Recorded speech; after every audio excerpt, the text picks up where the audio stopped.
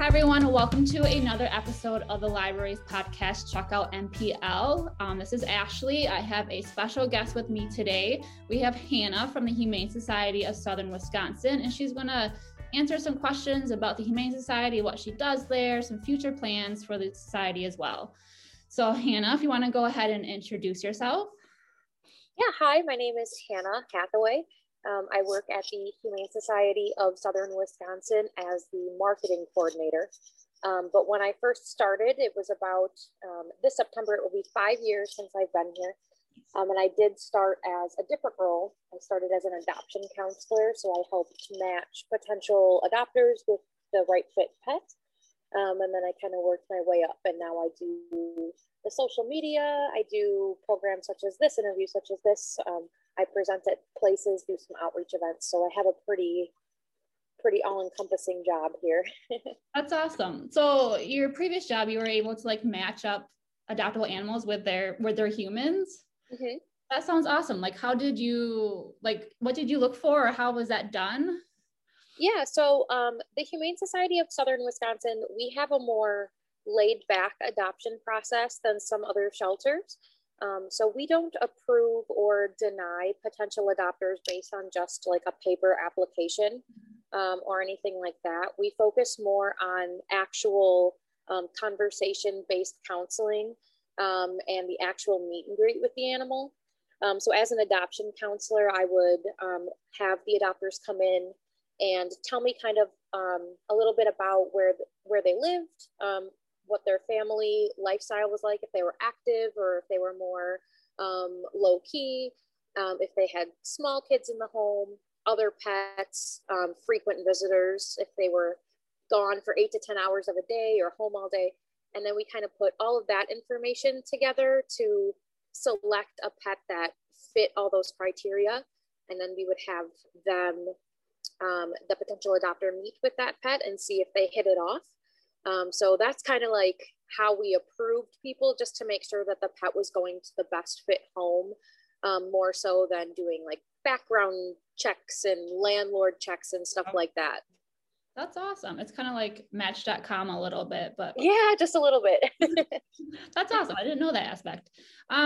Why did you choose to work at Humane Society of Southern Wisconsin? So as long as I can remember, I've been an animal lover.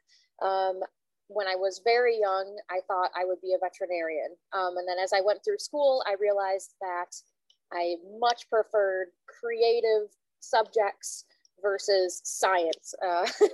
So I started volunteering at the Humane Society. I think I was in 4th grade, actually, when I started volunteering at the Humane Society. Actually adopted one of my first childhood pets from here, a black cat named Barry. He passed away a couple years ago, but adopted him from here. And then ever since then, when I graduated college, I have a bachelor's degree in public relations, and I dabble a little bit in graphic design. And I was having some trouble finding a job in that field. So I applied here as kind of a placeholder job, and I never left. But now I'm using my degree in my current position, and I get to also help animals. So it's my dream job. That's awesome how everything just like fell into place for you. Yep. You to put your two loves together, and that's awesome. What is your favorite part about working there? Sounds like everything. Yes, definitely. My favorite part is definitely either reuniting lost pets with their families, because that's always our first goal. If stray animals come in, we want to find their families. But if no family comes or a pet is surrendered to us, any pet that needs a forever family, it's also it's very wonderful to be able to find them that family and give them that match. And watching the animals walk out the front door of the shelter it's so satisfying. Yes. Because we take really good care of them here, but it's not a home. So it's really nice to see them get out and get to their forever families. With like reuniting the pets with their humans, has there been a pet that's been there for a very long time or has been away from the humans for a very long time that you were able to reunite them? Like, how was that like interaction? I love all those videos of like pets reuniting with their humans. Has there been like a long-term missing pet that you were able to reunite with a human? Yeah, so there's been a couple very long-term ones that I can remember. There was a dog when I first started here. His name was Gunner, and I think he was some sort of lab mix. He looked like a yellow lab, but he had a wider face. Very cute. He came in, he was with us for a while. He didn't have a registered microchip or anything, but he actually got adopted and returned a couple times. But through all of our posting on social media, it came across his original family's feed, and they saw him and they were like, we have been looking for him for years and years and years. And so they came and they reclaimed him. And he jumped right into the guy's arms. We have pictures of it on our Facebook page. It was really great to see that. Oh, that's awesome. That's awesome. Can you talk about more about like the structure at the Humane Society? Like what roles do employees have? Obviously you do the marketing, but like who else is involved in the operation of Humane Society? Yeah, so I would probably break it down that we have 4 main departments. So we have like administration. So that's probably our marketing team, which is me. And then my colleague Katie, who is our development director and our executive director and our office manager, stuff like that, that keeps like the general operations of the shelter going. And then I would say we have 3 other main departments. So we have our animal care team, who is in charge of, really making sure that our animals stay here is quality. So they're in charge of enrichment, like dog play groups, cat socialization, on top of day-to-day things such as, feeding the animals and cleaning their kennels and stuff like that. And then we also have our customer service department, which includes our adoption counselors. They are the front lines of the shelter. So they answer all the phone calls. They respond to all our emails. They work with any member of the public that comes in. And then they also do that adoption counseling role. And then we also have, of course, our medical team. So we have some on-staff veterinarians, we have some vet techs, and then some veterinary assistants that do daily medication, vaccines, dewormer, all that good stuff. And of course, our spay and neuter surgeries. Right. So are those like all paid employees, or do you rely a lot on volunteers? So both. Okay. We do definitely rely on volunteers. But all those main departments that I just stated, those are all part-time and full-time paid employees. And then of course we have lots of volunteer opportunities as well. Yeah. Do you want to like talk about those? You have opportunities obviously for adults, but do you also have some for youth or teens? Yes, we do. So I want to start this off just by saying that currently our new trainings for our volunteers have been paused due to the pandemic. So we are planning on starting those up again as online orientations. So hopefully we get those up again soon. But in a completely normal world, we have lots of volunteer opportunities, and it's really easy to sign up. There's an application on our website, and then you would attend some sort of general orientation before you could start. And then you would also attend a training for whatever specific type of volunteering you wanted to do. So we have feline friends volunteering, which you come in and you can hang out with cats in our lobby, socialize them, play with them, brush them, stuff like that. We have canine companions, which that's the dog volunteering. So coming in, walking dogs, playing with them out in the play yard, again, brushing, grooming, stuff like that. And then we also have, people that help our customer service staff out with filing or printing stuff, making copies, administrative things like that. And then we also have event volunteers. So when we do have our outreach events, we usually want to have volunteers cover those. So they'll take out adoptable pets to any event, and they'll show off the adoptable pet and talk about the Humane Society and answer questions for us.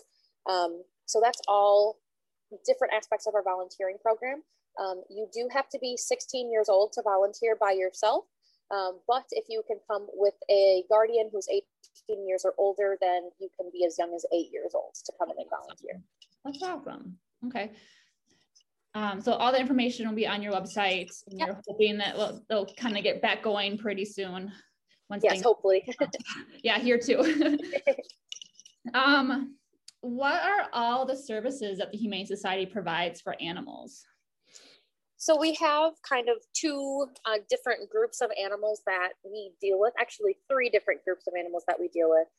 So our pets, when I say our pets, I mean any pet that has come to us as a stray or an owner surrender or a transport from another shelter that is going to stay in our care. Mm-hmm. So our pets all receive general vetting, such as dewormer and vaccinations, heartworm tests for dogs, microchip, spay and neuter surgery, all of that general stuff that's included in the adoption fee. But then we also do, we help with rescue partners in the area. So we'll do low cost spay and neuter surgeries and vaccines for other rescues and organizations in the area. And then we'll also, when staffing and resources are plentiful enough for us to do this, we also have services open to the public, such as low cost spay and neuter and low cost vaccine clinics and walk-in and appointment microchipping. So we do a lot here. Awesome. And it's all done in our small cramped bedroom, or we have a surgery truck behind our building that we do everything in. Okay. And we'll talk about your guys are hoping to expand a little bit. Yes. Yep. To help with that. So obviously there are cats and dogs, but what other kind of animals have come through the Humane Society or obviously welcome at the Humane Society? Yeah, so I love this question because one of the animals that I have adopted from here, which I've adopted a lot of animals from here, but one of them is my Russian tortoise, Gigi. So she was found as a stray, just a stray little tortoise waddling around. And she was, her beak was very overgrown and she was very dehydrated. So she had been out for a while. And I actually took her into foster with my roommate at the time. And then I ended up adopting her. So we get reptiles. Yeah, foster family. So we do get reptiles in like that. We've also had bearded dragons. We had an iguana once that was also adopted by a staff member. We've had aquatic turtles. But then we also go to the other side of the spectrum. We've had birds here. We've had guinea pigs. We have a lot of rabbits and ferrets. So we get a lot of non-cat and dog pets here. Awesome. I see that you have 4 guinea pigs on your website right now, don't you? Yes, we do. 2 of them are in foster care with one of our staff members, Josh. He takes a lot of our guinea pigs and gets them really cute pictures and then gets them adopted from his house. And then we have 2 more guinea pigs that are staying here at the shelter. We like to adopt guinea pigs out in pairs because they do get lonely. So they prefer to have a guinea pig partner in crime with them. Awesome. Awesome. So what's the process of getting an animal up for adoption the moment it comes to the Humane Society? Yeah, so that depends on how we're getting the animal. So I would say our most common way of getting animals is as strays. So either anybody from the community who sees a stray animal or the police department will bring us stray, usually cats and dogs, but sometimes any of those other animals I mentioned. And they have to stay on what's called a 5-day stray hold. Mm-hmm. So legally we have to hold them here for 5 days without doing any altering of any sort. So we can't do any, spay or neuter surgeries. And sometimes we can't even groom them unless they're uncomfortable by needing to be groomed. Then we're not even supposed to groom them, anything like that for that 5 days. And then that's the time that we are cross-referencing our lost reports, posting them online, really trying to find their families, because our first goal is reuniting lost pets with their owners.